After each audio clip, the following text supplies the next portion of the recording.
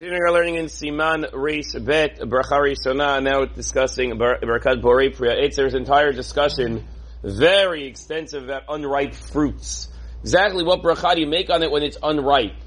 I don't recall ever encountering such a problem in my life, so I don't think this is terribly common in our society. What's important is a couple of factors, and we'll go through those factors and then move to the next topic, is that not everything that grows from a tree is a Borei Priya Eitz. That the Gemara makes clear.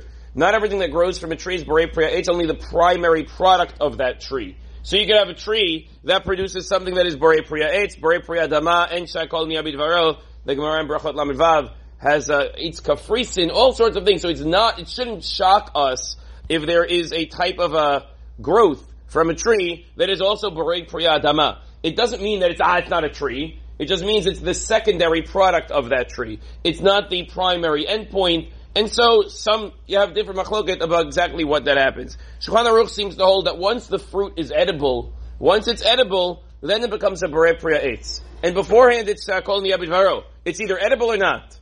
Other Rishonim sort of stick in this middle category. We generally go with ha'etz or not. Just two exceptions when it comes to grapes. Grapes which are considered to be boser, which are not yet bashel, not yet ready to be eaten, but can be eaten.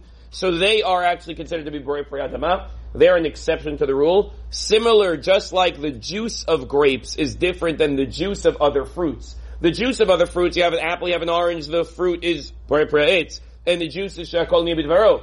But when it comes to a grape, the bracha is Borei Priya Eitz, but the juice is Borei Priya Gefen. So too, an unripe grape, you see already grapes have a different status than other fruits. So too, an unripe grape is Borei Priya Adama. There's a debate, how do you know the status of an olive?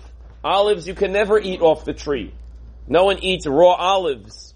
You have to prepare them. So they say the same thing applies. Whenever you could use them for making olives, so then that's the time that they are considered to be bashel, they're considered to be ripe.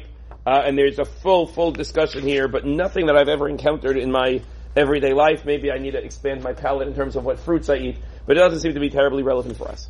The next issue that the Shulchan Aruch discusses is the bracha of Borei Priya Gefen.